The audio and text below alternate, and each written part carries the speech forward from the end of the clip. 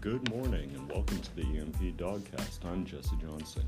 Every week we tell the Bulldog Nation of the week's upcoming activities and events. Hopefully all of you have had a great 4-day weekend and have stayed safe.